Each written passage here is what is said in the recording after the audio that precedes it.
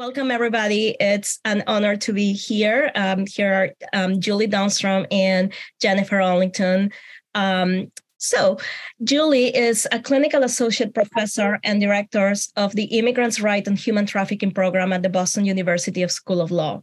She teaches the areas of immigration, human trafficking, public interest, and gender-based violence. She has chaired the UT Visa working group of the Massachusetts Law Reform Institute Immigration Coalition, and she has served on various task force and commissions related to the immigrants survivors of a crime. Thank you, Julie, for being here. And Jennifer Arlington supervises the immigration unit at the Metro West Legal Services located in Framingham. Metro West provides free legal aid to low-income residents in the Middlesex and Norfolk counties. Attorney Arlington has practiced immigration law for more than 15 years. Throughout her career, she has focused on the practice of representing immigrant survivors of domestic violence and sexual assault in their applications from humanitarian immigration relief before the Boston Immigration Court and USCIS. Previously, she also practiced family law at Metro West, where she represented immigrant survivors in their contested family law and restraining order matters before the Massachusetts Probate and Family and District Courts. Welcome again, and we're going to start with the presentation. I'm going to mute myself and get off camera, leaving you to guide this. Great. So I'll go ahead and kick it off. First, I just want to say a big thank you to Karen Bobadilla for inviting us, and also to the Boston Bar Association for hosting this training. It's incredibly important to have you all here. You're on the front lines seeing these cases, and we're just really excited to share with you more about the U-Visa program and provide you with a background in terms of nuts and bolts. How do you put together an application? And what are some of the more advanced issues in terms of thinking about U-Visa application? So first, I'm just going to talk a little bit about the goals of our presentation. We have about 2 hours with you all today, so we're really excited to have that and encourage you to include questions in the Q&A function throughout the presentation. And if we don't respond to them during the presentation, we'll also be leaving some time at the end for that as well. So what do we hope to do today? First, we're going to talk a little bit about the history and purpose of the U-Visa to give you a sense of why this is an important tool for immigrant survivors of crime and also for government agencies in terms of encouraging individuals to step forward. We're also going to be talking about the U-Visa requirements and common issues that might arise in practice. That includes certification requests. So for the U-Visa, there's a requirement that that a government official completes a U-Visa certification request. And there's also relevant state law that governs when and how they should issue those responses. So we're going to be covering all of that today. We're also going to be speaking about grounds of inadmissibility that may come up in U-Visa applications, how to identify them, how to address them in terms of submitting a specific waiver application in support of the U-Visa petitioner. Also, who qualifies as family members and how do you submit applications for family members? We will also briefly address adjustment of status or applications for green cards for U-Visa holders and also derivative family members, and discuss strategies for U-Visa petitioners in removal proceedings before the Executive Office for Immigration Review. We hope this is only a 2-hour training, but we hope to touch on both basics and some more advanced issues, but more so provide you with resources so that you are in the best position to know how to research these issues as they come up in practice and what to do to address them.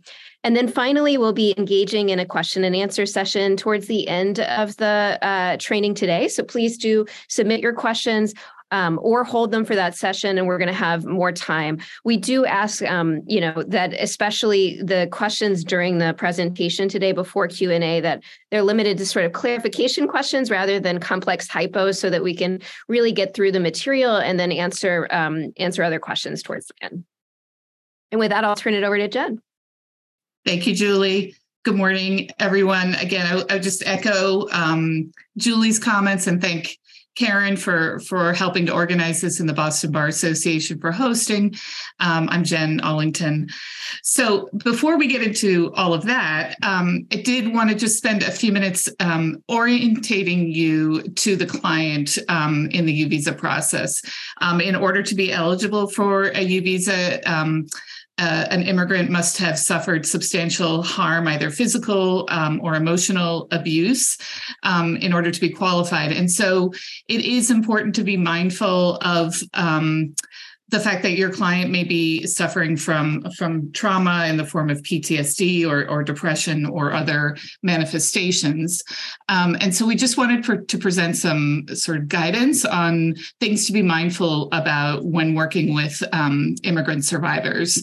It may be is disclosing their history of abuse or the fact that they've been a victim of a crime. You may be the first person that they are providing details to outside of their own family, or even you may just be the first person that they're telling. And so you do want to take time to work on establishing trust with your client, making sure that they understand the legal process and their role within that legal process, and the ways in which they have power within that legal process with respect to decision-making around sort of every step of both the immigration process and the criminal investigation or prosecution. Depending on your client's background, they may come from a place where they've developed a fear of authority figures, law enforcement officers. And so just interacting with local police may be challenging for them. And also just to be mindful that trauma can manifest itself differently in different people. And so, it's important that you sort of constantly be checking on both yourself and whatever your biases may be, and also your client, to make sure that, that they're feeling comfortable and are getting the support that they need throughout the process.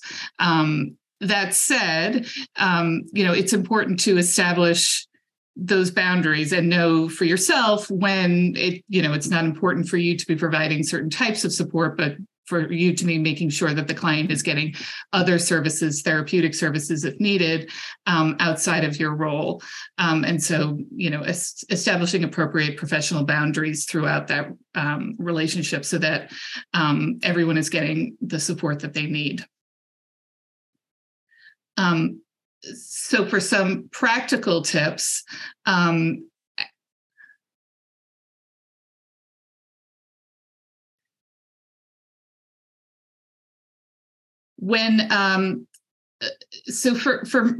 for meeting with your client, I think it's important to be mindful about the amount of time you set up for a meeting. I'm not a fan of sort of 3-hour meetings that are an odyssey where you're kind of doing the affidavit and the forms and everything all at once. That may be overwhelming for a client. And so if you have time, I would encourage you to think about how you use your time.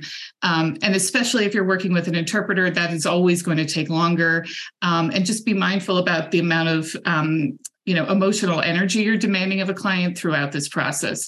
I think it's important to make sure your client understands the purpose of a meeting before at the time that you set up the meeting. Many clients will be anxious about having to retell their story again. And so if you can prepare them that the next meeting will not be about telling your story, it will be a meeting 2 meetings from now, I think that can be helpful in helping clients feel more relaxed. And I would also encourage you, again, if you have time, to not make that first meeting an in-depth client interview meeting where you go through their trauma history, but perhaps a meeting where you go through their immigration history, complete some forms so that your client can become more comfortable with you. And then I also think it's important to minimize the amount of times you have client tell their story. And so if you have documents such as medical reports, police reports, criminal dockets that sort of piece together what the story is, and read those to clients and confirm that they are accurate, that can be a way of minimizing the amount of times clients need to tell certain aspects of their story. During the meeting with the client, take breaks, keep an eye on the client, keep an eye on their energy, their behavior during the meeting, make sure that they understand, again, the purpose of the meeting, why you're asking these questions, what the legal standard is. The legal standard is that you need to establish substantial harm. And so that there is purpose to those questions. And then at the end of the meeting, sort of again, check in. What is their plan for the rest of the day? If they have a therapist, do they have a next appointment with that person? I always try to schedule a next meeting if needed, so that when they leave the meeting with you, they have something to look forward to and know what the purpose of that next meeting is. And again, preparing them, if you plan to make the next meeting about talking about their past trauma, that they're prepared for that and have whatever sort of therapeutic supports they need in place in anticipation of that meeting.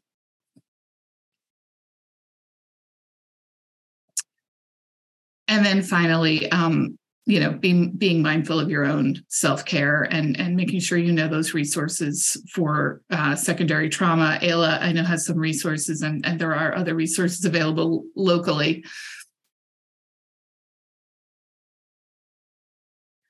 Other challenges to consider, as always, and I think this is true of all aspects of immigration law. If you don't speak the language that your client speaks, there's going to be interpretation issues, and so being mindful about who the interpreter is, what the client's preference is. Obviously, whenever possible, you should avoid using family members and especially children as interpreters. But try to think ahead to interpretation at the courthouse. Obviously, there's an interpreter for the hearings, but how are you going to communicate with your client in the hallway? And then also when accessing law enforcement. So, the initial reporting of a crime may be challenging due to language access issues. We know that sometimes immigrants have to go back multiple times to make a report because there may not be somebody available who speaks their language. But this is an opportunity again to advocate for language access, telephone lines and other ways to sort of help your client report crimes and then continue their cooperation in a way that's appropriate. And then finally, being mindful of cultural challenges, again, your own implicit biases, and then the fact that your client, even though they are the victim, they may have their own feelings of guilt around the crime and how it came about. They may be part of a close-knit or just a larger immigrant community, and they may have concerns about how they will be perceived within their community for cooperating with law enforcement. And they may also have, very reasonable fears about the fact that they're cooperating with law enforcement. Their abuser may still live within the community, and that may be a risk to them. And so again, it's important to check in with your client, make sure they're maintaining contact with their providers, make sure they're attending their court dates, checking in with the police or the district attorney is required. And as always, making sure your client is actually reading their emails from you or checking their voicemails and staying engaged with the process when they might not otherwise want to.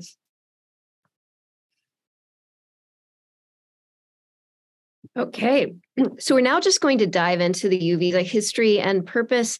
You're all here to learn more about the U visa. Just a note on terminology. First, we're using the term U visa, but generally the benefit if the individual is in the United States is known as U non-immigrant status. It is a form of non-immigrant status. And in fact, if individuals are approved for this benefit, they will not receive a physical visa. They generally receive proof of that status in the form of an I-94, new I-94 arrival departure record, and also a work card. But we're going to be using the term U visa as a shorthand. It is true that those individuals who are outside of the U.S. who might meet the requirements would receive a U visa if they are allowed to enter, and so the U visa does also exist. So what is U non-immigrant status or the U visa? It's a form of a non-immigrant visa status that allows survivors of certain qualifying crimes to receive immigration status. And we're going to go through those requirements in just a moment. Some of the requirements include having been helpful in an investigation or prosecution, among other requirements. It was created in the Trafficking Victims Protection Act of 2000. So the T visa is over 20 years old, which is really exciting, but in some ways a newer form of immigration relief when we're thinking about asylum or even the Violence Against Women Act of 94. How many are available? So there are 10,000 U visas available annually for principal applicants. That's the individual survivors. That's the good news. The bad news is that because there are only 10,000 available, there is a cap, and as of March 2022, almost 300,000 cases are pending. So that was, as of that date, 291,169 cases are pending.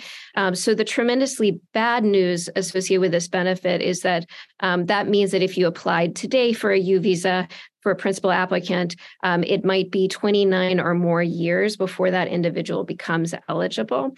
We're going to be talking a little bit about a process to apply and receive work authorization before that 29 or 30-year period. But it does mean that this is not a fast avenue for immigration relief. And we'll also be talking about other potential avenues like the T visa that you might want to explore in order to open up an avenue more quickly.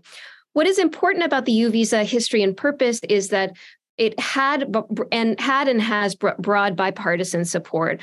A part of that reason is that it was created in order to address sort of a twofold issue. One, to strengthen law enforcement or the government's ability to both detect, investigate, and prosecute crimes.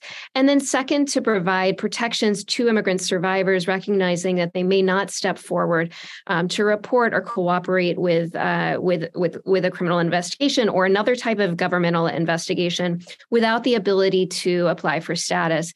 At the time in 2000, the only sort of similar relief existed in the Violence Against Women Act and only applied to domestic violence survivors who had a qualifying relationship, like, for example, were married to U.S. citizens or green card holders. So really in 2000, this significantly expanded those who might qualify while also setting other requirements, which we'll talk a little bit about. But it is important to keep in mind that twofold purpose of the U visa program, especially when speaking with certifiers, with government agencies, to remind them why it's both in their interest and beneficial to immigrant survivors that they issue these special certifications.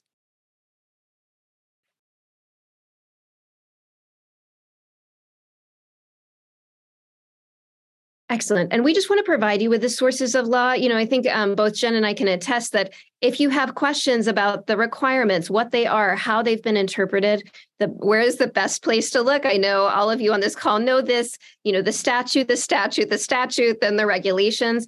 Also, the policy manual mentioned here is an important resource that provides background in terms of how USCIS that adjudicates these applications, how they interpret those provisions and apply them as well as policy memoranda and other guidance here. I'll just briefly note, if you're curious what you need to include with the application, you might consider consulting the instructions for the forms, which really lay out both what the required documents are and you might also see on that website like what form versions you're going to need to complete, because those forms do change quite frequently. But this is the big lead up. What is required in order to apply for the U visa? So I'm going to go quickly through the different requirements, and then we're going to dive into each of them to give you more background and information. So these are the primary requirements for the U visa. You'll see that they mirror what we were just talking about in terms of the twofold goal, both supporting law enforcement or government interests and also the survivors. So they have to have suffered a substantial mental or physical abuse as a result of being a victim of qualifying criminal activity. So that's the first requirement. Just a couple of quick notes. Substantial physical or mental abuse includes emotional abuse. So there might be a physical injury related to the crime.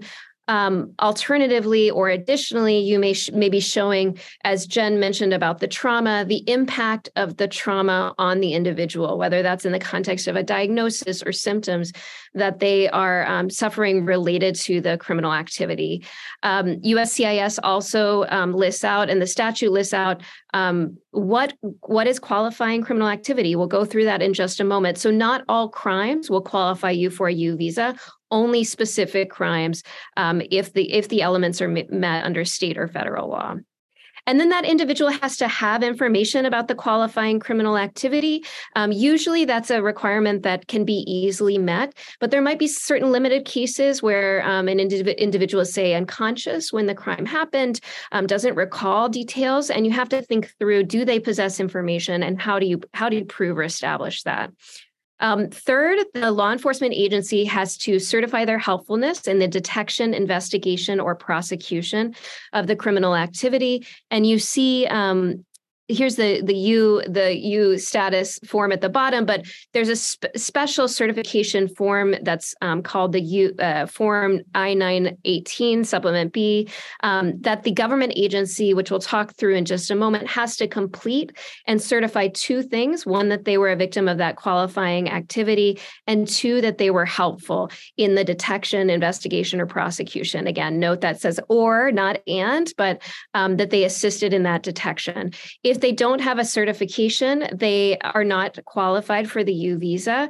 They might qualify for some other form of immigration relief, but the certification is required, not recommended. So it's an important part of the application. Fourth, the qualifying crime has to have occurred in the U.S. or territories or otherwise violated U.S. law. So this is tremendously important. It may be pretty straightforward if you have, an immigrant survivor. Let's say they were victimized in Suffolk County. The conduct and say the crime was domestic violence. It clearly occurred in the U.S. and also violated U.S. law. A more tricky example would be you have a survivor of sexual assault where the sexual assault occurs in Mexico, right? If it did not occur in the U.S., and we would have to ask, does it otherwise violate U.S. law, right? Sexual assault is generally a state crime. There may be federal crimes, but is there extraterritorial jurisdiction? In some cases, like trafficking offenses, you might have that extraterritorial jurisdiction, which means that you have jurisdiction, federal or state law enforcement has jurisdiction outside of the territory, but otherwise you would not qualify. So you have to really think through what is a violation of U.S. law, or did it occur in the U.S. They also have to have been helpful in the detection, investigation, or prosecution, which we talked a little bit about before in terms of the certification. And then they have to either be admissible or qualify for a waiver of inadmissibility. And we'll talk through that in just a moment. But generally, that waiver application looks at whether it's in the public interest for that individual to remain in the United States. So we just wanted to talk about who is a direct and victim for purposes of applying. And again, while it may seem straightforward, this is an opportunity. There's various opportunities here within the U visa process to sort of be expansive about who can be included and who can be eligible for a U visa. So there are essentially two types of direct victims, but the U visa is also available to indirect victims of the crime. For the direct victims, it's sort of the obvious person who has suffered the direct and proximate harm as a result of the qualifying criminal activity. But we'll talk about this in a second. It may be that the direct victim of the crime is not the principal applicant for the U visa. So, for example, if the direct victim of the crime is a U.S. citizen, there may be indirect victims who could become eligible as a result for the U visa. The regulations also talk about eligibility for a bystander victim. I'm not going to spend a lot of time on that because it is sort of, I think we could agree, maybe the third rail of U visa eligibility in some ways. The regs sort of say that this is a unusually direct injury as a result of a qualifying criminal activity, and it really needs to be a case-by-case sort of situation. The regulations provide the example of when a pregnant person suffers a miscarriage as a result of the trauma of witnessing a violent crime against someone that they may not be related to or have no relationship to. That person may be eligible as a bystander victim. For indirect victim, this is again, something really to keep in mind, especially we see this becoming available to immigrant parents where a U.S. citizen child may be the direct victim. But essentially, if the direct victim was murdered or a victim of manslaughter and so is no longer alive, or if the direct victim is incompetent or incapacitated as a result of the crime. And again, this is another case-by-case determination. The following family members may qualify for the U visa as an indirect victim. So the spouse of the direct victim, as long as the spouse was not the perpetrator of the qualifying criminal activity, unmarried single children under the age of 21 of the direct victim, parents, if the victim is under 21 years of age at the time of the crime. So again, this is the context in which undocumented or immigrant parents of a U.S. citizen victim or even an immigrant child may have their own eligibility for the U visa, or siblings under the age of 18 if the victim was under 21 at the time of the criminal activity. For purposes of establishing eligibility, the indirect victim still must show that they were helpful in the criminal investigation, detection, investigation, or prosecution, and they still must show substantial physical or mental harm. And so that may be the more challenging aspect of these sorts of cases, is establishing helpfulness and substantial physical or mental abuse as a result of the crime. But it's certainly not impossible.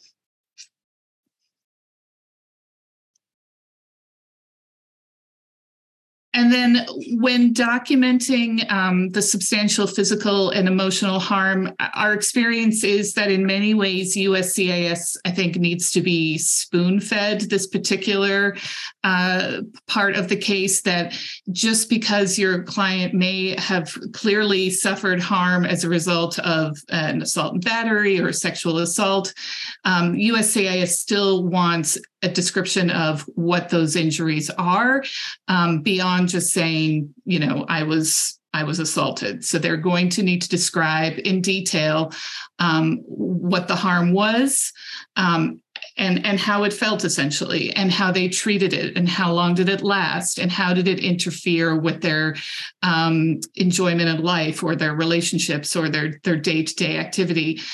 So it can be as simple as, as a result, I had bruises for the next 2 weeks and I needed to take Advil every day when I never needed to do that before. So those sorts of details, again, which may seem sort of obvious, but that is really what USCIS is looking for here. So for the physical abuse, obviously you're going to want to again, describe ongoing pain and suffering. If they sought medical treatment, try to review the medical records and see if they're appropriate for submitting to the government. Sometimes police departments will take photographs of injuries that they can be submitted as well. For showing the emotional abuse, the regs describe emotional abuse as harm or impairment of the emotional or psychological soundness of the victim. And the regs actually list these factors that could be considered when looking at whether or not the emotional abuse was substantial. It's important to note here that just showing one of these things may not create eligibility, or showing all of these things may not create eligibility according to the regs. And so it really needs to be, you need to create, again, a sort of whole picture about how, but for this injury, I would not be experiencing, or but for this criminal activity, I would not be experiencing this physical or emotional harm. These factors are especially important to consider in cases, such as violations of 209A abuse prevention orders, where the violation itself may be a phone call from the defendant to the plaintiff violating the order. And so on its face, it does not appear to have caused any physical abuse. And so in that case, you're really going to want to flesh out the ways in which that phone call, that violation, that criminal activity of violating the restraining order, either exacerbated pre-existing abuse. It may require you to learn whether or not client had other abusers or had other incidents of trauma in their life that this particular violation created, exacerbated an existing underlying condition. Again, this is a place for you to really think expansively about how to advocate for your client and show their eligibility. And especially in those cases where the physical abuse itself may not seem that severe, but the client may have a history of abuse that was exacerbated by this criminal activity. And so what are those criminal activities?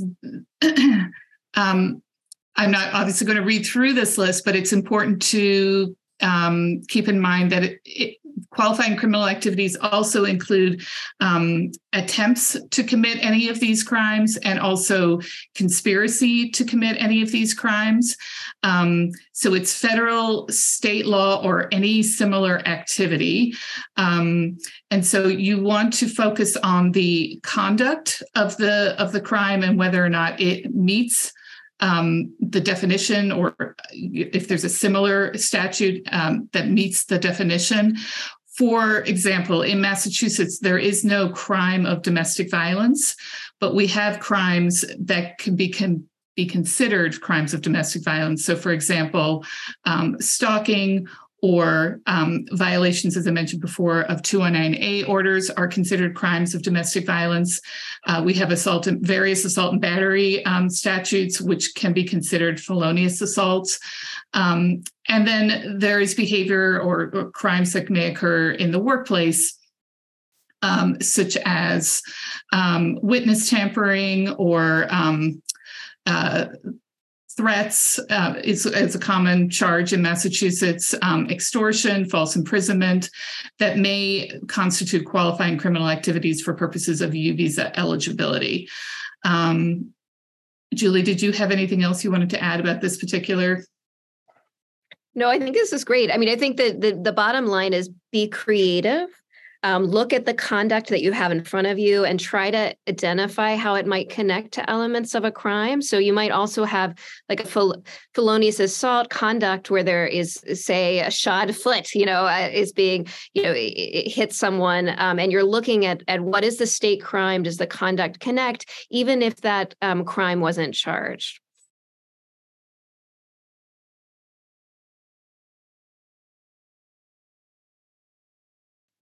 Okay, so helpfulness. We're going to talk through, what is the standard in terms of helpfulness? And I think the bottom line here is that the standard is relatively low. And so I say that so that we can educate the government agencies who may be completing the U visa certification form. And also to understand sometimes agencies do interpret them to meet a higher standard. So, how do we identify that as it's happening? So what is USCIS looking for to determine helpfulness, and how are they looking for it? So as a reminder, they're going to be looking for the certification form that's completed by a certifying agency. And they're looking to determine, was that person helpful in an investigation or prosecution? Investigation or prosecution refers to detection or investigation of a qualifying crime or criminal activity. So that is just to say that detection alone is sufficient to constitute helpfulness as long as that individual has not refused or failed to provide information and assistance reasonably requested. So we often use the example of an individual, say an immigrant survivor, calling 911, providing information in that call or in response when law enforcement arrives. That is helpfulness, right? That has assisted them to detect the crime. Absent more, that should still meet this requirement. Yet, how do you prove that this requirement is met? You prove it through a certification being completed. So the second piece is really encouraging and convincing that agency that say that conduct is sufficient for them to issue the certification, which it is, right? So criminal prosecution is not required. So you might have conduct that's only been reported to law enforcement. There's been no initiation of a prosecution, and that is sufficient. And there's no required outcome of the criminal prosecution. So let's say that there was, in that case, there was the initiation of a prosecution, but ultimately there was a plea deal or even charges were dismissed. The relevant question is, was your client, was the immigrant survivor helpful Did they provide information to detect the crime? If that is the answer is yes, then they should meet this requirement. Now, a couple of notes about how do we prove helpfulness. So there is this special form I-918 Supplement B, that the government agency has to complete. We encourage advocates, if you can, to go ahead and complete that form for the government agency. It often makes the process easier. You should be mindful of issues of discovery. We're going to talk a little bit about that in a moment, that form itself, even the draft form, may be shared with defense counsel. So one, you want to have discussed that with your client and think about how it might impact the criminal case. But two, if you're providing a factual description of the crime, you want to be mindful of that, because if it's different than the factual description that they have on record, it could cause issues in the criminal case. So thinking about drafting at least the biographic information, if not more. And then that form has to be completed by that agency, generally by a designated official or the head of the agency. So if we have, say, a police department, that's going to be the chief, or if the chief has designated someone to complete that, it will be that person, plus you will need a letter from the chief saying they've designated that person to be their U visa, their designated certifier. And USCIS is looking to see a copy of that letter in addition to the certification, and often will request it as well. The certification document is valid generally for 6 months. So that means it needs to be filed with USCIS within 6 months of receipt. So do keep that in mind in terms of the timing of making those requests. Again, it needs to be filed within 6 months. You can, of course, request a new one if you need to, but you never know if the agency will continue to provide it. So you want to think about that. I often will request that people sign, the certifier signs in blue ink, because we have had some certifications we receive requests for evidence indicating that they're not original, and you have to submit the original certification document to USCIS.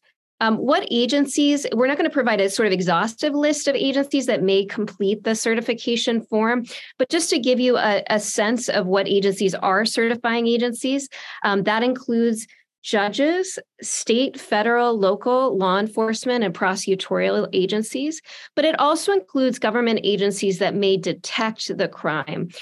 So again, they have the authority to detect. They may not move forward on a criminal investigation, but they can refer it.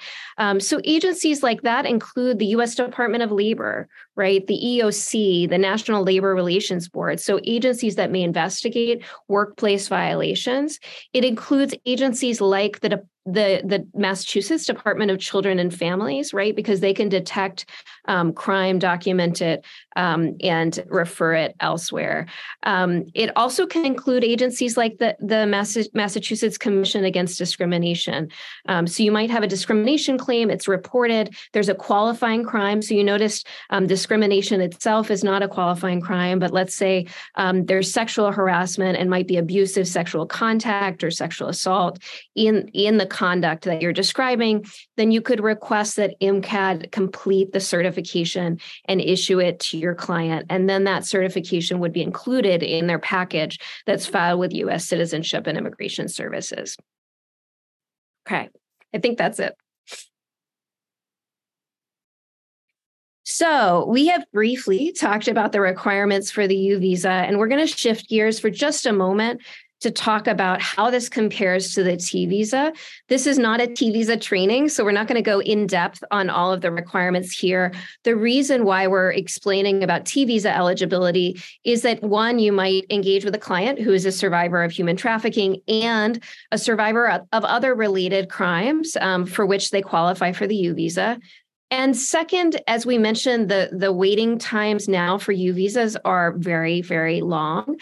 Right now, for the T visas, the waiting period is approximately 1.5 years, 2 years, in some cases, less time than that. And so it does benefit you to be thinking broadly. And if an individual is eligible for both, they can apply for both, either concurrently or consecutively. So something important to keep in mind. As well, for the T visa, Whereas with the U visa, in terms of access to public benefits, when an individual is approved for the U visa, there are not many additional benefits for which they qualify, which is different than the T visa. When an individual qualifies for the T visa or a related benefit, continued presence, they're issued a letter from the U.S. Department of Health and Human Services, and essentially they're eligible for the same benefits as refugees. So they generally qualify for refugee cash assistance, food stamps, and other related benefits, and including Mass Health, the Mass Health standard. And so if an individual is eligible for both, there might be benefits of pursuing the T visa. We'll talk in a moment about the requirements. They are distinct from the U visa, though similar. And so you'd want to also do an individualized analysis of whether the individual meets all of those requirements as well. And one final benefit of the T visa is that certification is not required. So let's imagine your client or you, on behalf of your client, assist them to report to law enforcement around the trafficking. They request the U visa certification. They are not issued the certification. So let's just say that agency just decides we don't have the time to issue the certification. See our later discussion of what they should be doing under state law, but let's just say they don't take action, then you can still apply for the T visa and document your request for both the certification and reporting and be successful in that application. So that's another benefit. I'm just going to spend a moment talking about what is trafficking. And the reason I'm doing this is that often we have sort of egregious images of kidnapping, of the movie Taken when we think about the term trafficking. But in fact, trafficking is a quite broad form of exploitation and often broader than many lawyers and survivors think. It includes labor and sex trafficking. So when I get calls, is this trafficking, would this person qualify? I'm often looking at this definitional framework that we have on the board here to determine, is there a commercial sex act? Is there essentially sex for money or sex in exchange of anything of value, sex for food, for drugs, et cetera? Or is there some form of forced labor, labor that's coerced, right? And looking at this framework, we can determine whether it meets it. But trafficking is distinct from smuggling, is distinct from crossing a border without authorization. It's really focused on the exploitation, this question of exploitation, either sexual exploitation or labor exploitation. So you might have a scenario where an individual, for example, pays a certain amount of money to be brought to the United States. That would be smuggling, but it also may intersect with trafficking. So let's say they paid to enter the United States, they enter, and then that individual whom they paid said, well, that restaurant work that you were promised to work in is not as you thought it would be. You actually have to work longer hours. You have to work off a larger amount of debt, right? There might be fraud or coercion that happens, and that would be trafficking. So often, as we've seen in recent cases that have been charged in Massachusetts, there's this intersection of smuggling and trafficking in cases. So essentially, what is sex trafficking? So really briefly, we're looking at a commercial sex act, so sex for something of value. And if that person is under 18 when the conduct occurred, so again, sex for anything of value, person is under 18, that is sex trafficking. That's all you have to show. If the person was over 18 when it happened, you additionally have to show force, physical violence, fraud, so some form of deception, or coercion. And coercion is generally defined as a pattern or practice to make someone fear serious harm. So, you have to show those things plus a commercial sex act. And then additionally, labor trafficking involves, you'll see here, a prohibited action. So it might include recruitment, harboring, transportation, provision, or obtaining of a person. So you notice it can include transportation, but it doesn't have to. And again, through the use of force, fraud, or coercion for the purpose of subjection to involuntary servitude, peonage, debt bondage, or slavery. So prohibited action, prohibited means, force, fraud, or coercion, and prohibited purpose. Here, often we're looking at involuntary servitude, which means generally a pattern or practice to make someone fear serious harm. And serious harm is really broadly defined. So it includes things like deportation harm, psychological harm, reputational harm, right?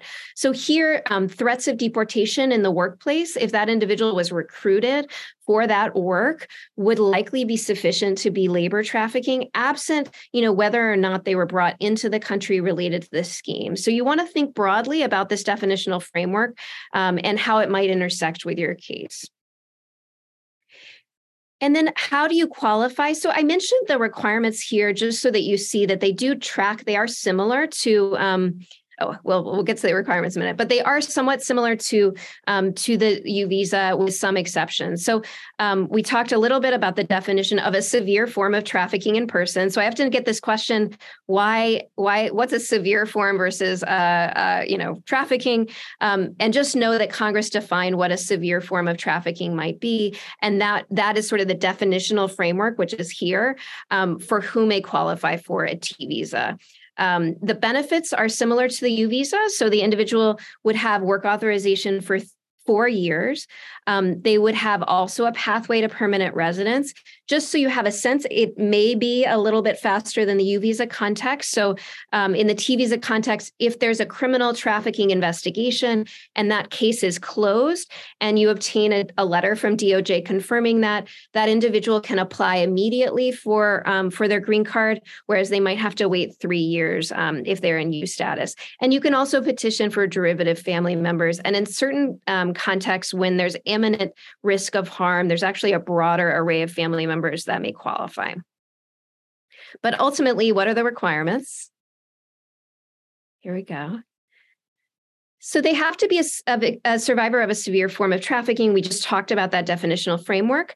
They have to have been in the U.S., quote, on account of the trafficking. A couple of quick notes. I think anyone reading this plain language would say that sounds like the individual has to have been brought into the U.S. related to the trafficking. And just a note that that's not how the requirement has been interpreted. It has been interpreted to require often that if the individual has left the trafficking situation, they can show that their current presence is related to the trafficking. So often in cases we represent, we're showing that that individual is seeking or receiving mental health services related to the trafficking, they're cooperating in trafficking investigation, or there's other reasons why their current presence is related to the trafficking. They also have to have responded to a reasonable request for assistance in the investigation or prosecution of human trafficking. So similar to the T visa context, there is a requirement to engage with law enforcement, and that element is shown through a certification form, which is similar to the U visa context. It's on Form I-914 Supplement B, and the official would certify this person was helpful and did cooperate with the investigation. If they do not receive this certification, so if law enforcement says, I'm not interested in certifying, I won't certify, or just doesn't respond to your request, you can submit other evidence to show that they reported and were helpful. Karen, do you mind just going back one slide, if you can? And so that is tremendously helpful. There are also 2 exceptions I'll just briefly mention to this requirement, which is different than the U visa context as well. If the individual is under 18 when the trafficking happened, they are not required to cooperate. So you do want to document that when you file, or if they suffered significant trauma that prevents them from assisting law enforcement. I will say in practice, practitioners have indicated that the trauma exception may trigger greater scrutiny of the entire application. So often the suggestion is if your client agrees to do soft reporting, because again, you might be able to report to law enforcement, they may not have interest in investigating, and then you document that assistance to meet the requirement as a way to sort of move forward. But happy to answer questions if you all have them. And then finally, they have to have suffered extreme hardship involving unusual or severe harm if removed. This is not a requirement in the U visa context. So you want to make sure if you're pursuing this, that it's something that your client can meet. This standard, though it sounds like a heightened standard, and it is a heightened standard, in practice, often survivors can meet this standard by showing that they're receiving mental health services that wouldn't be available abroad, or that they would risk re-victimization if forced to return. So USCIS has adjudicated these in a fairly humanitarian way, although that can always change. And then, like in the U visa context, they also have to be admissible or otherwise qualify for a waiver. I will just briefly note that the waiver standard is slightly different in the T visa context, and we're not going to get into that today, but just know that the standard you're meeting is somewhat distinct.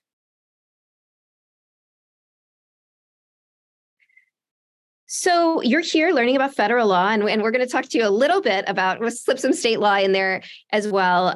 What is exciting is that there is recent legislation that was passed in Massachusetts that establishes certain procedural guidelines or protections for immigrant survivors and their advocates when they're requesting U and T visa certification in general with different agencies. It was passed in 2021 with the goal of both this twofold goal of ensuring that immigrant survivors have access to benefits and know their rights in this context, and then also encouraging immigrant survivors to engage with law enforcement or other government agencies. So what does the law do? The law is located at Chapter 258F of the Mass General Laws. It requires that certifying agencies, one, respond to requests for U and T visa certifications within 90 days, absent the language in the statute is extenuating circumstances beyond the agency's control.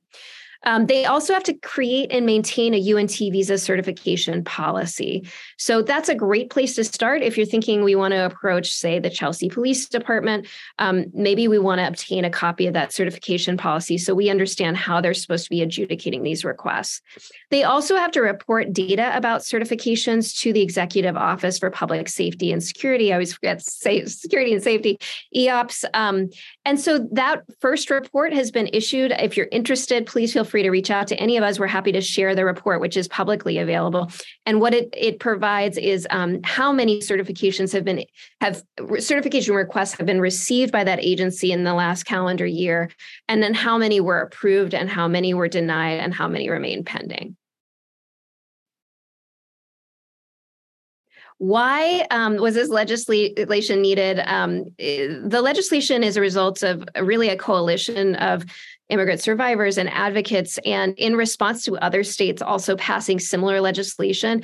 And the goal really is to ensure that across different jurisdictions, there are the same or similar policies, that those policies are known by the immigrant survivor, and also that they are adjudicated in line with these policies, and also to create additional data. I think before the legislation was passed, there was very little data about how many requests were being submitted and what the outcome of those requests ultimately were.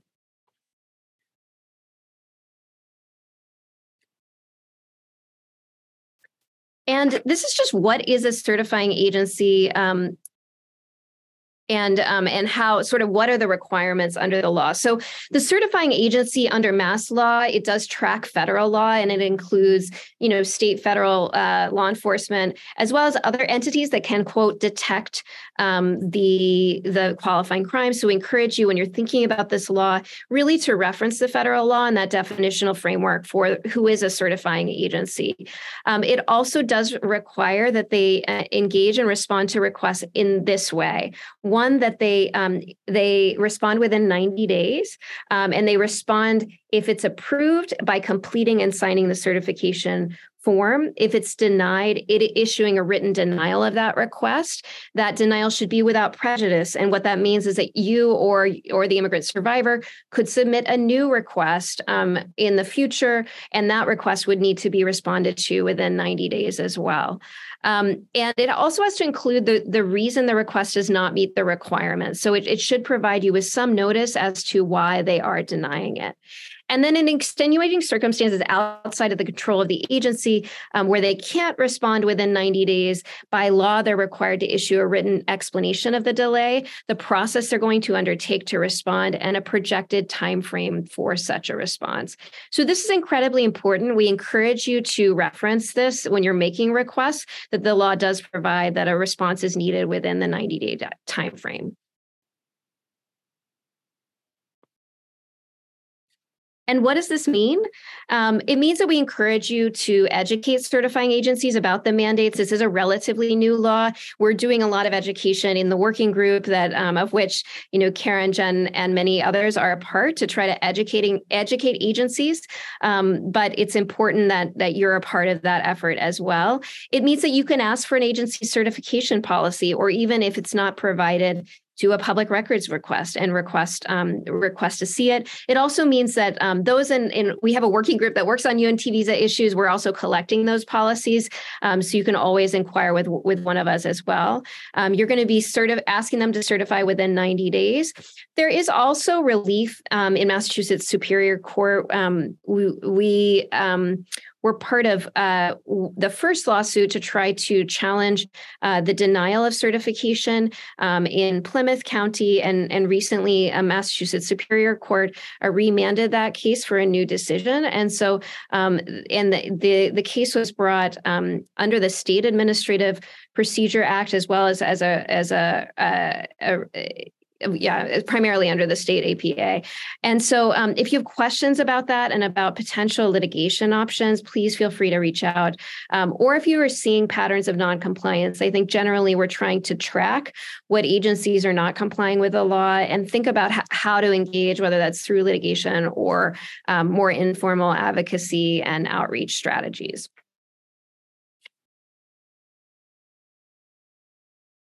Thank you, Julie. So we're going to switch gears, or sort of back into the gear of going through the requirements or the benefits of the EU visa process. And I'm going to talk for a few minutes about derivatives. And so, whenever we're thinking, so the EU visa process does allow the principal petitioner to file petitions for certain derivatives. And again, this is sort of a broad, expansive category of family members. And so important to consider this when representing a EU visa petitioner. So there is a form, it's the form 198A, petition for qualifying family member. And as with any petition process under immigration law, it's important to keep track of age outs and magic numbers being 18 and 21 years old, and also in some cases, what we call marry outs. So derivatives, marrying or divorces happening. So in general, before I go through the different family members, derivatives may be residing in the United States or outside of the United States, and not to be confused with indirect victim eligibility. The derivatives do not need to show helpfulness or substantial harm, but interesting at times or strategic at times to think about whether or not certain derivatives may be an indirect victim that could have their own EU visa petition where they are the principal instead of being the derivative.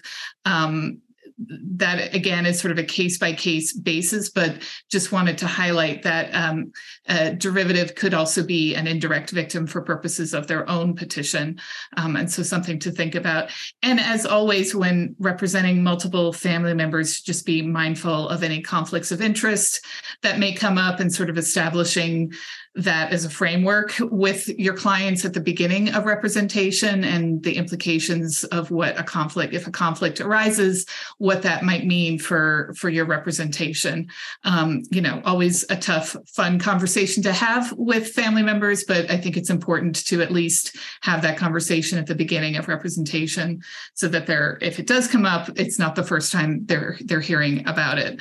And so spouses of the principal petitioner, again, before I get into that, the principles 1918 needs to be approved before any of the derivatives can be approved. And so if the principles petition is denied, then none of the derivatives will be approved. And so again, that might come into your analysis of whether, or your strategy as to who's going to be a derivative versus an indirect victim. So for the spouse of the petitioner, they need to be the spouse at the time of the adjudication of the U visa. So they don't necessarily need to be married at the time that the 9118 is filed. And again, as Julie mentioned earlier, when looking at the sources of law on this, it's important to review not only the regulations in the statute, but also the instructions and the policy manual, because all of these, there are cases that come up during the last few years that have sort of tweaked who's eligible here, and it's not all necessarily in the regulations. And the fact that you don't need to be married at the time of the 9118 filing is one of those provisions. Divorce will terminate spouse's eligibility to obtain that derivative status. That said, in practice, it is somewhat difficult to withdraw a 918A petition on behalf of a divorced spouse, and you need to affirmatively inform USCIS that a divorce has happened.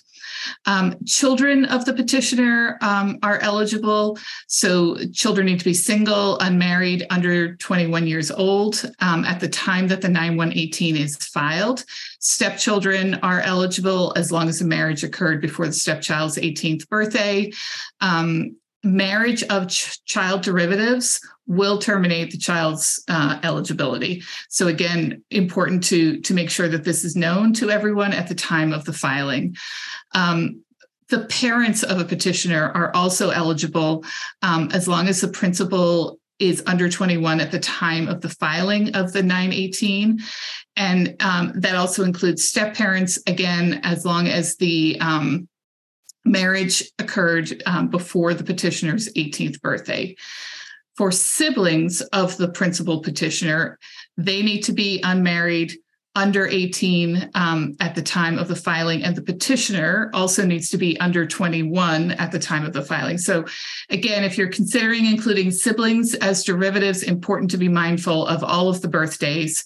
Important to note, again, the emphasis, or the magic filing date, it's the date that the 918 is filed.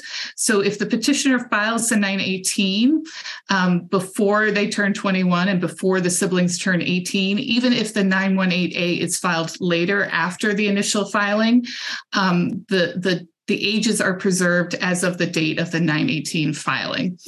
And for siblings, they need to have at least one parent in common. And again, marriage will terminate eligibility if marriage occurs before the 9118 is approved. The other sort of helpful aspect to the derivative benefit is that they are also eligible for the waiver of certain grounds or most grounds of inadmissibility, similar to the petitioner. And so again, if there are eligible family members and people are about to age out, it's really important to try and preserve their eligibility and prioritize the filing of these cases on time so that they can benefit from that broad waiver, which we will talk about in a minute.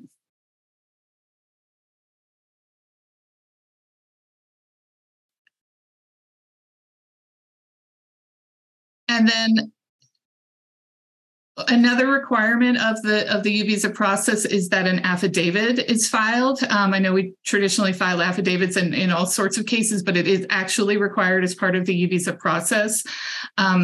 And similar to the discussion we had earlier about providing details of the harm that was experienced, the affidavit is the place where a lot of this needs to be developed. And so the petitioner should address what the qualifying criminal activity was, where it happened, when it happened, describe how they were helpful to law enforcement, what was their role in the detection, in the investigation, in the prosecution. Did they make the phone call? Did they talk to the police when they showed up on the scene? Did they go to the meeting with the district attorney? Did they go to the courthouse? Even if they didn't testify, were they waiting and available to testify if needed? Did they communicate to the district attorney if they were not available or if they didn't want to testify? What did all of those different phases of the detection, investigation, prosecution, what was their role, and what was the petitioner doing? And then finally, again, they need to describe what the physical or emotional harm was that they suffered. And it may be helpful for those of you who have done VAWA self-petitions to sort of use the standard in those cases for when documenting cases that involve a long history of abusive behavior, that it may be that the abuse you're describing is a pattern of, harm that happened over a series of years. And you may also want to detail what services that the person obtained that they would not have otherwise obtained or sought out, but for the criminal activity.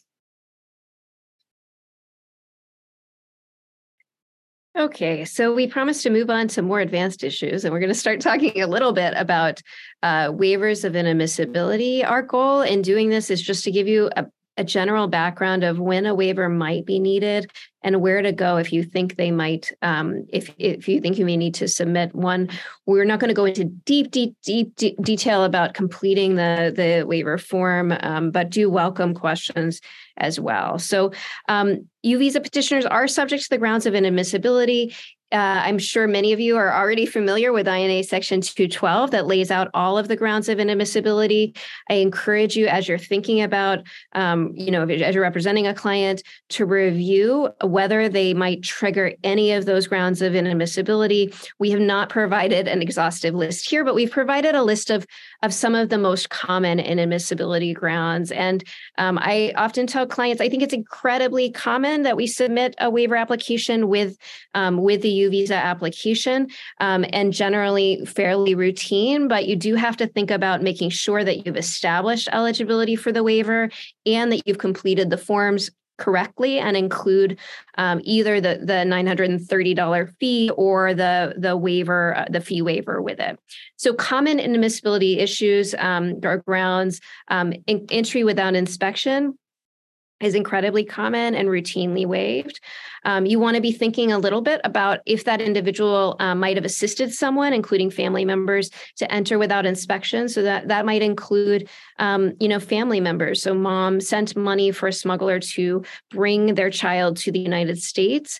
That would likely be an inadmissibility issue and something that you would want to include in the application, flag, and include a waiver. As you do this analysis, you're also going to want to think a little bit about what you're disclosing in the application. If you were to not have success in the U visa context, how might that disclosure impact eligibility for other benefits? While keeping in mind that if you don't seek to waive or do the accurate analysis of the inadmissibility issues at this stage, you might position your client to have issues at the green card or adjustment stage. Other issues that you might think about are admissions or criminal convictions. You want to think about and know the individual's criminal history.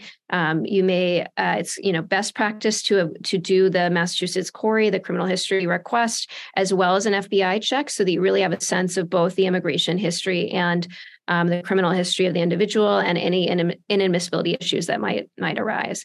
Entry after a prior removal from the U.S., right? I want to think about that, as well as how many years had passed. Misrepresentation or fraud to in terms of for the purpose of an immigration benefit. So, did an individual, for example, submit false information as a part of a visa application when they're applying to enter? Often I'll just mention that could be connected to the crime. We see in the trafficking context, often that individual was brought here and maybe the trafficker themselves assisted and provided false information. But you want to do an assessment of whether that is an inadmissibility issue. Danger to self or others. So suicidal or homicidal ideation, even if it's related to the crime, might trigger inadmissibility. And so you want to be thinking about that, as well as any type of drug use, drug trafficking, keeping in mind that marijuana, even though it may be legal in Massachusetts, remains a federal crime. So you want to think a little bit about how it might impact the waiver analysis. The public charge ground of inadmissibility does not apply to U visa petitioners. So public charge ground being that an individual would potentially be a public charge if they're receiving public benefits. And just note that certain survivors, generally of violent crime and domestic violence, for them, the ground of inadmissibility does not apply. So you would not necessarily need a waiver. And Karen, if you can click us over, one of the things to keep in mind with the U visa and one of the benefits of the U visa is that it's one of the only visas where inadmissibility grounds may be waived by USCIS, and that's all inadmissibility grounds, with the exception of Nazi persecution, genocide, torture, or extrajudicial killing. So that is important. You might have an individual who's actually eligible for other forms of relief, but there's no existing waiver, and so that might be why they want to pursue the U visa. And you can learn more about the waiver standard at 212D14, and that's going to be how your client may qualify. What form should they submit? So generally the waiver form, I often get this question because Form I-601 is also a waiver, and no, that is not the form that you complete in this context. There's a specified waiver in the U visa context that's also applicable in other contexts, but it's called the I-192. Technically, it's called an application for advanced permission to enter as a non-immigrant, even though that individual likely isn't applying to enter, they're applying for admission, although they could be applying to enter. So they would be completing the I-192. That form generally has a fee of $930. So we didn't mention the U visa or the T visa does not have a fee associated with it. That's the good news, but the waiver does. And so that can be a considerable barrier for survivors in applying. There is a fee waiver, which in the most complicated way is Form I-912, which you would submit with your Form I-192, and you would indicate why that individual might qualify for a fee waiver, whether it's that they are receiving a means-tested benefit and including a confirmation letter, or they're under a certain a percentage of the federal poverty guidelines. So for the waiver, you need to show that individual, that essentially it would be in the public or national interest for them to receive the benefit. So you want to think about factors like, are they cooperating in an investigation? Are they receiving services that are related to the crime, right, that they couldn't receive in their home country? Are there other factors to show that it would be in the national or public interest? Simple inadmissibility factors are typically waived, so entry without inspection, but you do want to make an effort to establish that the individual qualifies. That might include in an affidavit just addressing the public interest factors specifically, or submitting additional letters of good moral character or other evidence to show why it's in the national or public interest.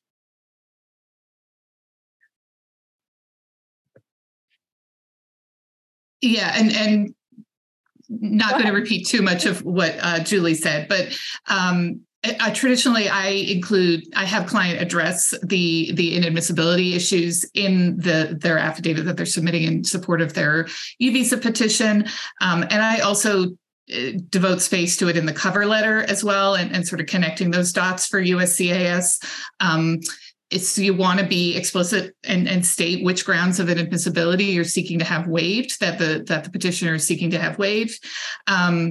And again, ways in which, USCIS always wants to see that people have rehabilitated themselves. So describing the ways, describing the length of time, if there's a criminal history, that it's been since the criminal history or the convictions or the arrests or whatever that criminal history looks like, or if there are drug or alcohol abuse issues, what steps were taken, how long it's been since those were issues in the petitioner's life.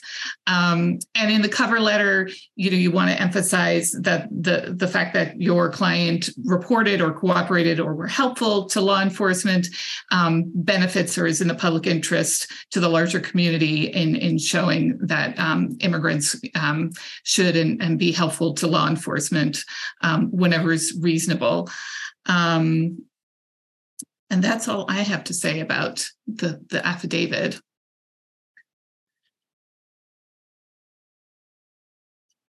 And then just sort of practically, the U visa packet, they all go to the Vermont Service Center. They have a U and T visa unit there.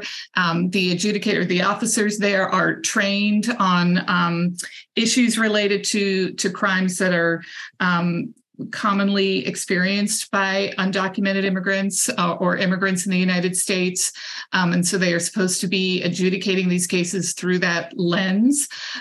We know that in the last few years, because the Vermont Service Center has become sort of so under-resourced or there are too many petitions, they have started adjudicating U visa petitions at the Nebraska Service Center. And so at some point during your client's pending petition, it may get transferred. You may get a transfer notice that the petition is being transferred to the Nebraska Service Center. And from that point on, any inquiries should be directed to the Nebraska Service Center. At the end, we do have email addresses for both the Vermont Service Center and the Nebraska Service Center if you need to try and do some case inquiries. And hopefully they will respond to you within 30 days or so. But the components of the packet, best practice is to submit a detailed cover letter, again, sort of describing the ways in which the petitioner meets the eligibility requirements, the ways in which they suffered substantial harm, the ways in which they were helpful to law enforcement, and then if needed, addressing any of the inadmissibility issues. And best practice is to try and submit as many items upfront as possible, including petitions for qualifying family members, but including the affidavit, which is a requirement. Your filing will be rejected if an affidavit is not included. Work permits are issued sort of incident to status once the 918 is approved. However, and we will talk about this in just a moment, there is now a bona fide determination process that occurs while the U visa is pending. And if your client's petition is found to be, meet the bona fide criteria, they can be issued a work permit as a result of that determination. And so best practice would be to have a 765 based on the deferred action eligibility code C14 pending at the time that the bona fide determination is made. So if possible, try to file that upfront as well. And then obviously, any other supporting documentation, including police reports, if eligible, criminal dockets, if applicable, other supporting documents, perhaps photos of any injuries, maybe a letter of support from a therapist or another agency that was providing services to your client, perhaps medical documents. I would encourage people to be sort of mindful about the amount of documentation you're providing to the government. If your client has otherwise met their burden, that you may have a very detailed affidavit and police report and a criminal docket that shows that your client testified at a trial and the defendant was found guilty. And so you may want to consider then whether or not you need to also submit extremely detailed medical records for client if they've sort of met their burden already. I do feel strongly that just because somebody has been a victim of a crime and they're seeking this sort of benefit, that they don't need to provide the government with every single piece of paper related to the private aspects of their life if they've otherwise met their burden. And then, as Julie mentioned as well, just the 912 request for a fee waiver for sort of the more expensive forms here, including the 765 and the 192.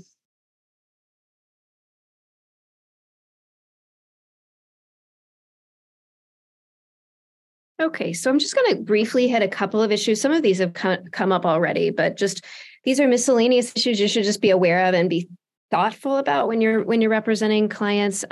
One is the standard that your client needs to meet, and this relates to what Jen was just raising. In general, the standard is that any credible evidence can be considered, and so we do have I think there is an interest in not heightening the burden that is on survivors in terms of meeting these requirements. And how do you meet the standard of any credible evidence? Generally, it's providing that evidence, or if it is there's evidence that is absent, just explaining that it's not present, and that this is a lower standard in recognition of the challenges that survivors of crime face in obtaining evidence. And so, it also means that testimony, that a written statement from your client, should be considered sufficient, in addition to the certification form, in establishing and meeting the burden. Of course, we're going to try to submit other evidence to the extent we can, but being mindful of concerns around inconsistencies, right? So the more that we submit, the more likelihood that there are inconsistencies, and also not wanting to over document to the extent that we can. Also, we should keep in mind throughout the process of both assembling the application and submitting it, that there may be an ongoing criminal investigation or prosecution, and there may be discovery issues that emerge in that context. I should note too, in the civil context, there may also be discovery concerns and related cases. So what does that mean? It means, especially we can talk about the criminal context, that the prosecutor will have a duty to turn over any evidence that may be exculpatory, and it is likely that a request for U visa certification would be deemed exculpatory because it gives rise theoretically to motive to lie. So what would defense counsel argue? They are, in many of these cases, arguing that the immigrant survivor has a motive to lie about the circumstances of the crime in order to obtain an immigration benefit. So that might be their defense. Of course, the prosecutor can still refute that defense or undermine that defense by showing, they didn't have knowledge about it, or that there's independent evidence establishing that they were a victim of the crime.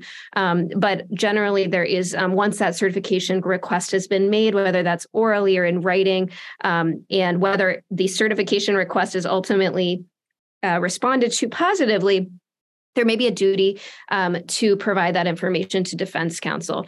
So what does that mean? It means that as a competent counsel, you're likely explaining that to your client before you make that request, so that they understand there may be benefits of making the request now in terms of being able to receive the certification and go ahead and apply for the process. There may also be some negatives of making the request now in terms of the ultimate request being turned over to defense counsel, and they may use it at trial in terms of impeaching the credibility of witnesses if there is a trial, right? And then that survivor might be able to decide whether they want to make that request now or in the future.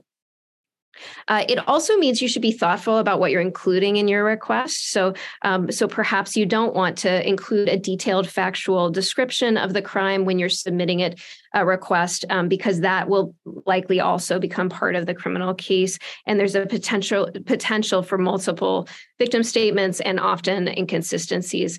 Additionally, I'll just briefly mention that this might also be a reason why you're not sharing with the prosecutor about whether the U visa application has been filed or what the status of that application is, because we know from experience that the more that is ultimately shared about that application, the more likely they might be able to subpoena and successfully subpoena those records.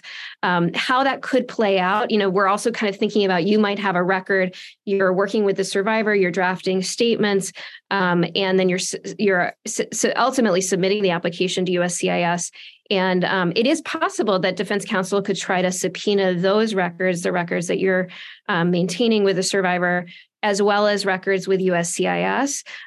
If that were to happen, there would be an opportunity to challenge the subpoena, usually through a motion to quash. And there might be arguments that you could make, for example, if those documents are privileged in the context of working with you, or if there's a provision around the federal protection of those documents under 8 U.S.C. 1367, which provides that USCIS should not release those documents to external agencies. That would sort of be litigated. So you do want to be thinking about these issues. While they don't come up that frequently, they can come up, and you want to be mindful of protecting privilege and also thinking about what you might do if you did receive a subpoena for records. In addition to that, your client might also just ask you about the risks of engaging with law enforcement or immigration agencies when they are reporting the crime. I think it's often a best practice for that survivor to have representation to both report and be present in those interviews. But we also often know that there isn't capacity, especially among legal services, to be present in those interviews. And so it is important that individuals understand what are the risks of stepping forward and engaging with different agencies, and to the extent they can have representation and support in that context. And then also, to the extent you're representing survivors, it's just important to be mindful that there are other benefits for which they may qualify, including victim compensation, which is a fund of last resort. When an individual survivor generally was a victim of a crime in Massachusetts and also reported that crime within 5 days or shows good cause for failure to report that crime. There's also maybe avenues for civil damages in certain contexts. For example, in the trafficking context, there's both federal and state remedies in the civil context, as well as criminal restitution. So individuals may have the right to criminal restitution, which usually happens associated with the criminal process and is something that the prosecutor would request on the survivor's behalf. So you can be an important stopgap in making sure that the clients you serve both apply and have information about their rights in that context. So we are now going to talk a little bit about the waitlist, bona fide determinations, and deferred action. So just as a bit of context, we spoke about how now the waitlist for the cap has been reached for U visas. It could be an astonishing, 28, 29 or more years before an individual would receive U non-immigrant status. So what does that individual do in the interim? There has been a process to apply for deferred action. And Jen mentioned generally the best practice is to include a work permit application for this form of deferred action in your initial filing, just so that there aren't additional wait times associated with the application. So I'm going to briefly walk through what the wait list is and also what bona fide determinations are, and tell you what we know about the process now. So what is the wait list? Because of this annual cap, which is statutory, regulations have allowed USCIS to maintain a wait list. It's estimated that they place about 10,000 approvable applicants on the wait list annually, and they're eligible for deferred action and employment authorization if placed on this wait list. Separately, in June 2021, USCIS implemented the bona fide determination process, often called BFD process, which provides for employment authorization and deferred action to eligible survivors of qualifying crimes while they wait for final adjudication. So deferred action, many of you know this, is not technically an immigration status, but does provide that they're placed on a lower priority for removal, and as a practical matter, provides for access to employment authorization and proof of some form of status. And the policy applies to all petitions pending as of June 14th, 2021, as well as petitions filed on or after this date. And so generally, as a part of that process, what USCIS is going to do is review the application, determine whether it has been met, sort of the bona fide elements have been met, and then at that time, if eligible, issue this work card authorization. If those elements have not been met, they're also issuing a request for additional information at that time too. And Julie, I don't know if you know, I know we've talked about this, but the sort of difference at this point between, or is anybody being put on the wait list, or are people only getting deferred action as a result of a bona fide determination? It's a question for you too. I have not heard of, now that they've implemented the BFD process, of the wait list being used or impacting folks, but it may also be, the applications that we're seeing and filing. So primarily from my experience has now been bona fide determinations, and that's been happening at the sort of 3 to 4 year, or they're projecting it happening at 3 to 4 year process timeframe. Mm-hmm. Okay. And so, we are devoting just one slide to the adjustment of status process. Obviously, I think we could probably spend the next hour talking about U-based adjustment of status, but just wanted to have a couple of things on your radar. So the U visa petition, once it's approved, is the visa or the non-immigrant status is issued for 4 years. After 3 years of holding non-immigrant status, the petitioner or the visa holder is eligible to apply for adjustment of status. And so once they file the I-45, their underlying new non-immigrant status is extended automatically, and they should receive a separate notice saying that their status has been extended while the adjustment or while the I-45 is pending. And so they will not lose time out of status while the 485 is pending, because as you can imagine, it may take longer, or it may take a long time for the I-45, the U-based I-45, to be adjudicated. And so the underlying U visa is extended. So at the time of the adjustment, the applicant for adjustment must show that they did not unreasonably refuse to provide assistance to law enforcement. And so this is important to keep in mind. If at the time they filed the U visa petition, the criminal investigation or prosecution was still ongoing and it had not finished, at the time of adjustment, the applicant needs to continue to show that they continue to be helpful while they held U visa status. In some cases, USCIS may request that you obtain recertification from the law enforcement agency to sort of confirm that the person, that the petitioner continued to be helpful. And we've certainly had that happen. And so it's important for your client to know that just because they are issued the U visa it means that they must still continue to be helpful in order to be eligible for adjustment in 3 years or before the 4-year anniversary of their U visa when it expires.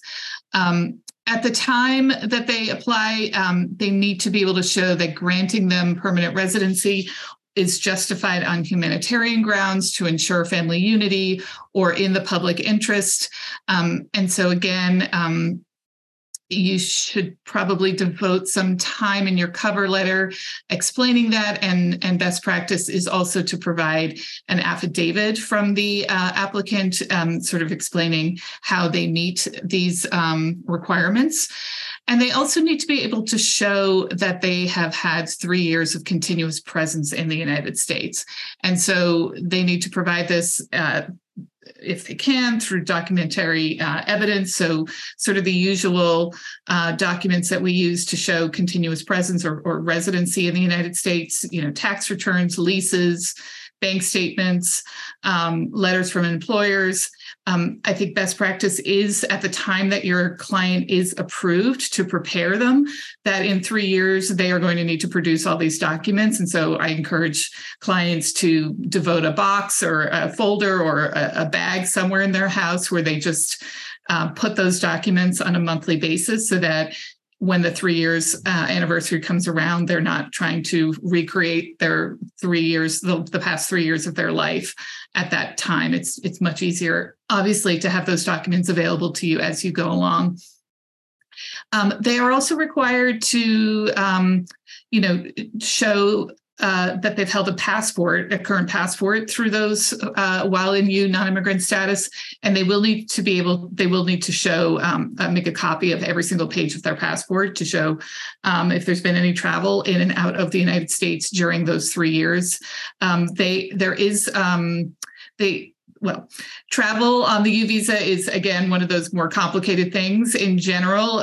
If the person entered without inspection, we advise them not to travel because they will trigger further inadmissibility grounds if they leave, or if they entered on a visa and have been here for more than a year, they will trigger the 3 and 10 year bar. And so we generally advise clients not to travel on the U visa, but that they will be able to travel once they are adjusted.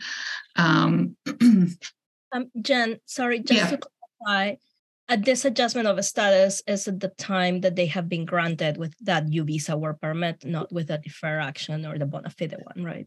Yes, good point, Karen. Yes, exactly right. So time and deferred action, if a bona fide determination is made before the U visa is granted, that time, which can be a year to 2 years, does not count towards that 3 years of continuous presence. The continuous presence clock begins running at the time that the 918 is approved.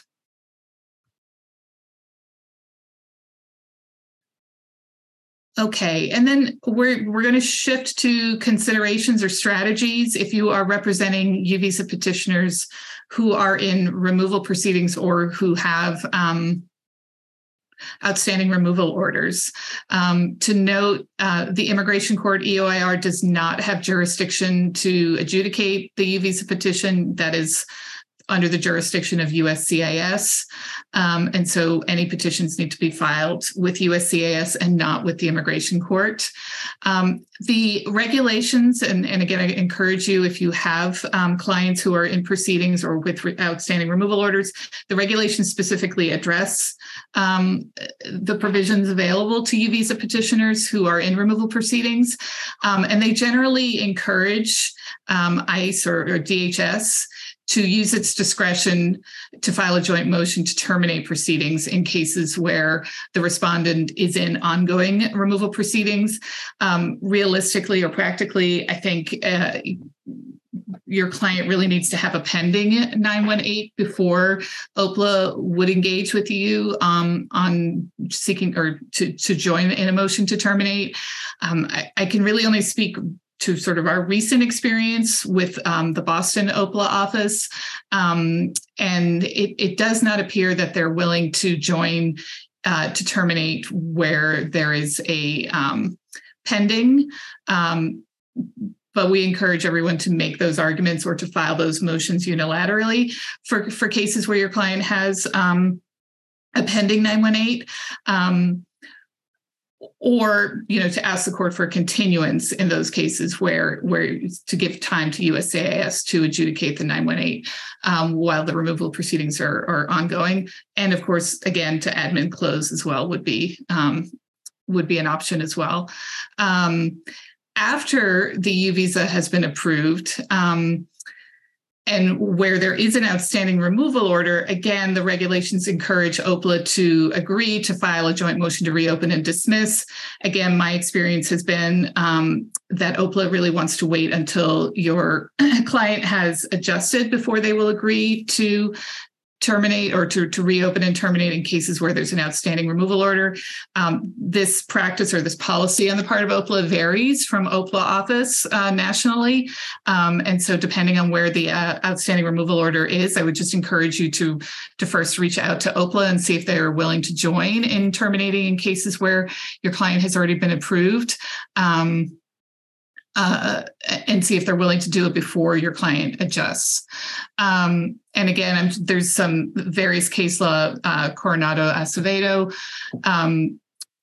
again, where just encouraging or sort of giving permission to EOIR to grant termination or dismiss in cases where the respondent has a pending U visa before USCIS.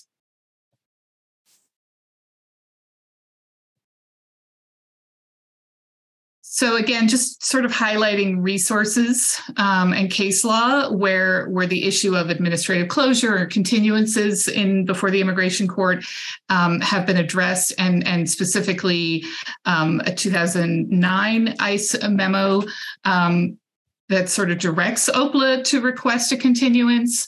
That has not been my experience, but my experience has been that they're not objecting. My experience is relatively limited in this this particular circumstance, but I think if other people have other experiences more recently with OPLA, I'd be interested in this space to hear about those experiences. The BIA in two matters, again, has held that the court has the authority to admin close or continue a matter when there's a pending U visa.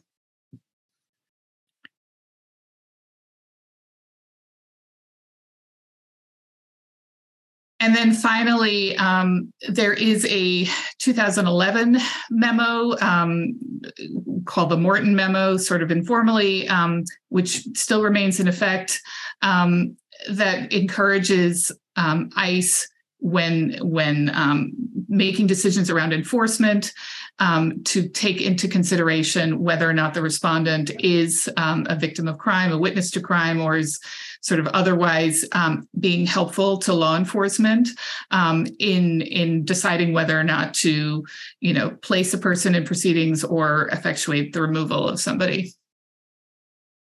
I would just sort of encourage everyone to keep reminding OPLA of the existence of these memorandums and reminding the court of the existence, of the various case laws when making your arguments, just to keep these arguments going, because there is the backlog with the immigration court is just so significant, and the added sort of dynamic of having your client in removal proceedings while they're being witnesses or being cooperating with law enforcement. Just the benefit of having removal proceedings terminated or administratively closed or continued. It's just, it's important to keep reminding the court and OPLA of the policies here that they've implemented.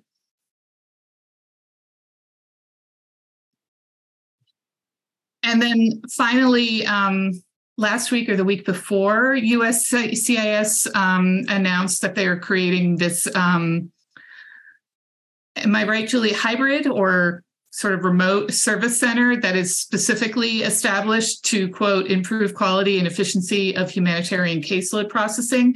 And they have said that they're going to be focusing on particular types of cases to begin with, but including these bona fide determinations for U visa petitions.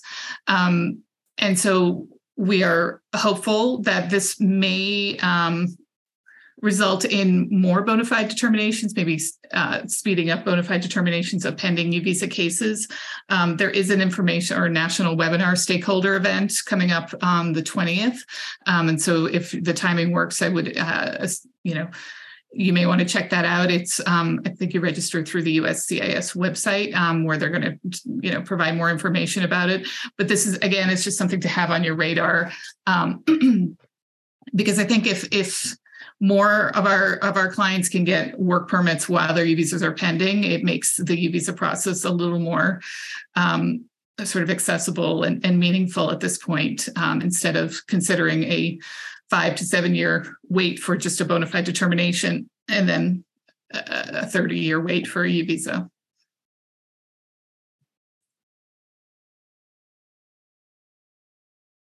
And then just wanted to highlight some of the resources that are available for practitioners and highly recommend the ILRC Immigrant Legal Resource Center U visa manual. The ILRC issues various manuals and they do update them. I think the most recent one is from 2019, but it is really comprehensive. And so I think if you plan on doing a lot of U visas, it's worth the investment.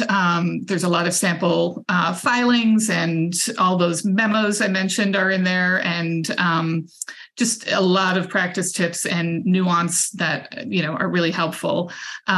There is also sort of more domestically, the MCLE Immigration Practice Manual, Chapter 33 is addressing immigration remedies for survivors of crime. ASISTA is a national organization that provides technical assistance, also has a very active national listserv where practitioners can post questions and get responses. And we also, we didn't mention this at the beginning. I believe we have a Dropbox available for participants, and we're going to have some sample resources in there and other documentation, including some ICE directives and USCIS memorandum. But just wanted to highlight a sample letter that Julie and another one of our colleagues, Emily Leung, drafted in sort of being helpful in when making U-Visa certification requests of local law enforcement, describing what the standard is in the U-Visa process and what certification means and what their role in certifying is in the larger U-Visa process. And then also the 2 email addresses for the Vermont Service Center and the Nebraska Service Center. They're generally responsive. It's been my experience recently. It takes a while, but you do eventually get a response.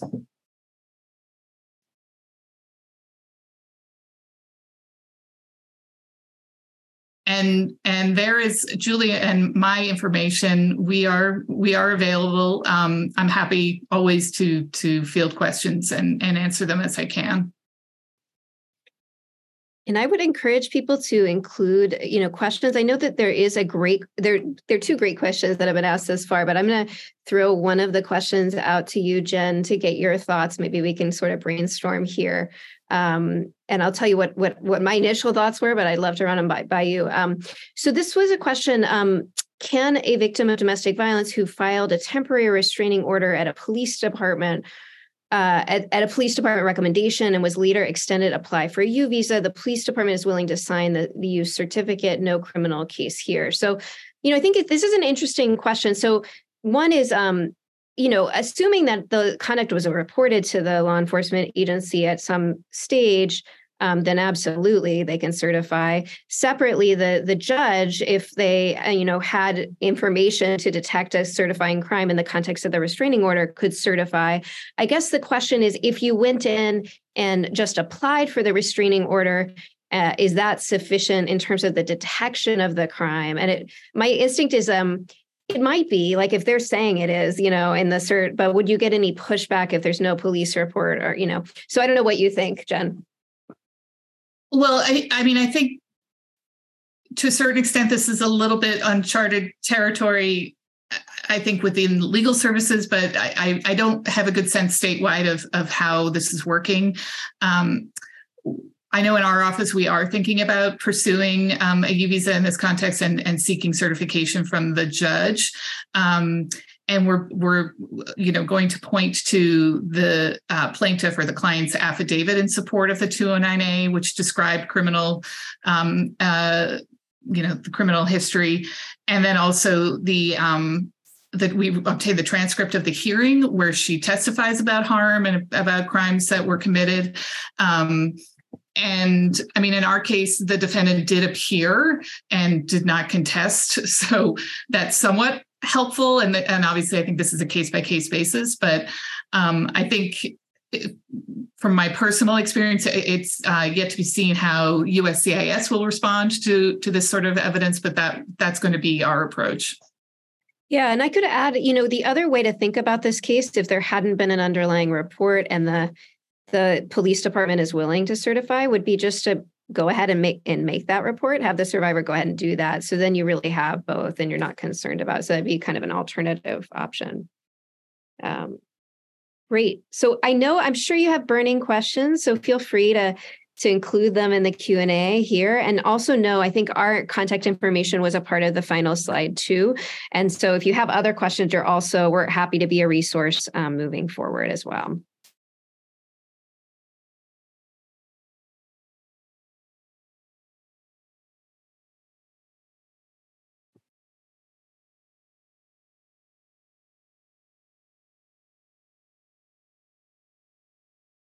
We answered all the questions.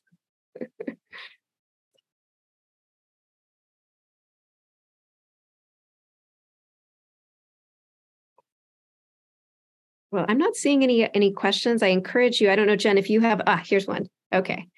Is there a detriment if you don't file the waiver while filing the U visa? Maybe I'll take this and Jen, you can jump in.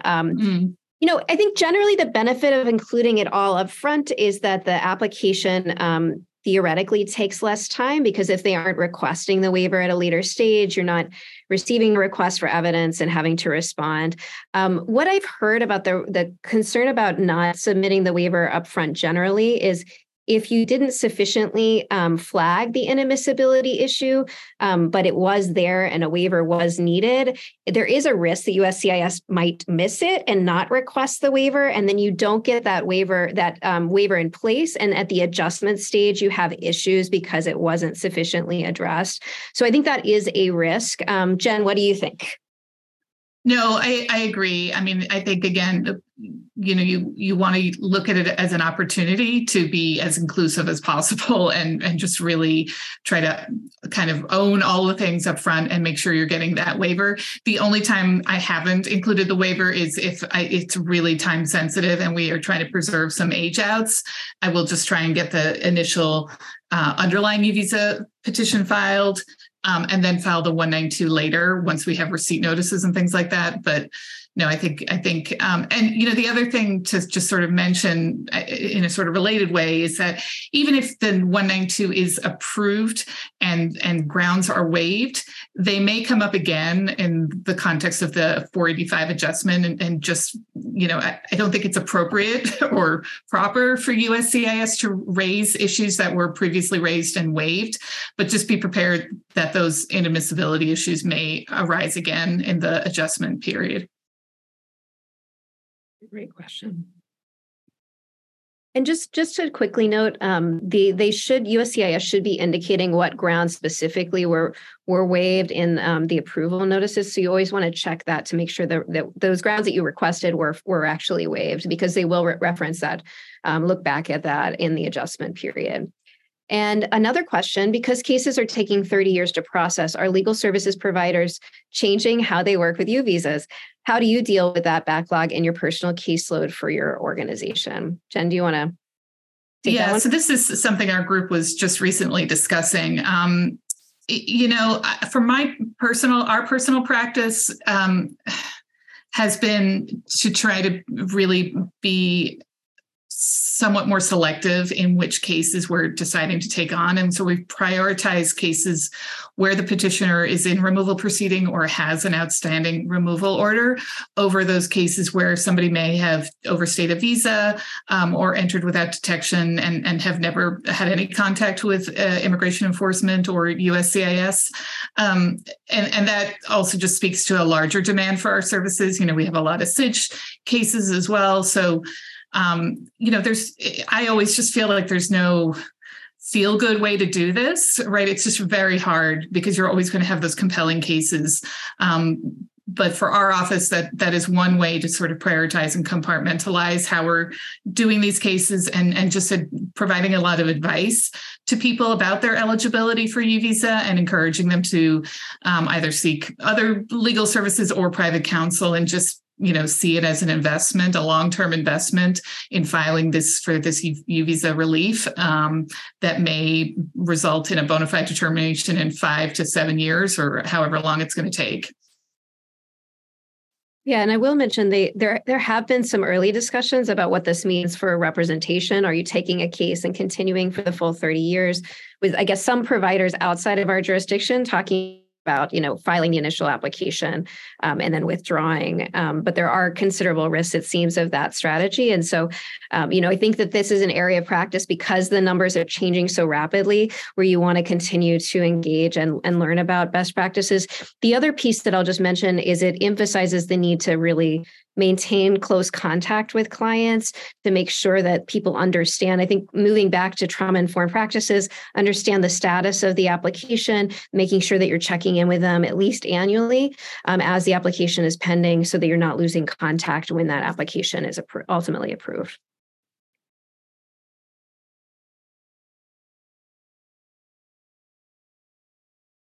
Okay.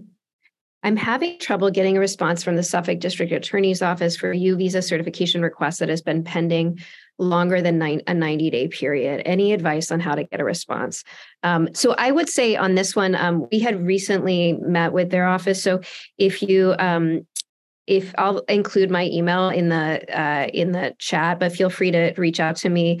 There may be a contact there that's receiving those requests if they're taking longer than 90 days. Apart from that, I would encourage you to re-engage with their office and remind them of the 90-day time frame. There are some ways to engage in enforcement through the Superior Court, so that's also an option to explore as well. But happy, I can put my information in the chat too if you have questions about that contact.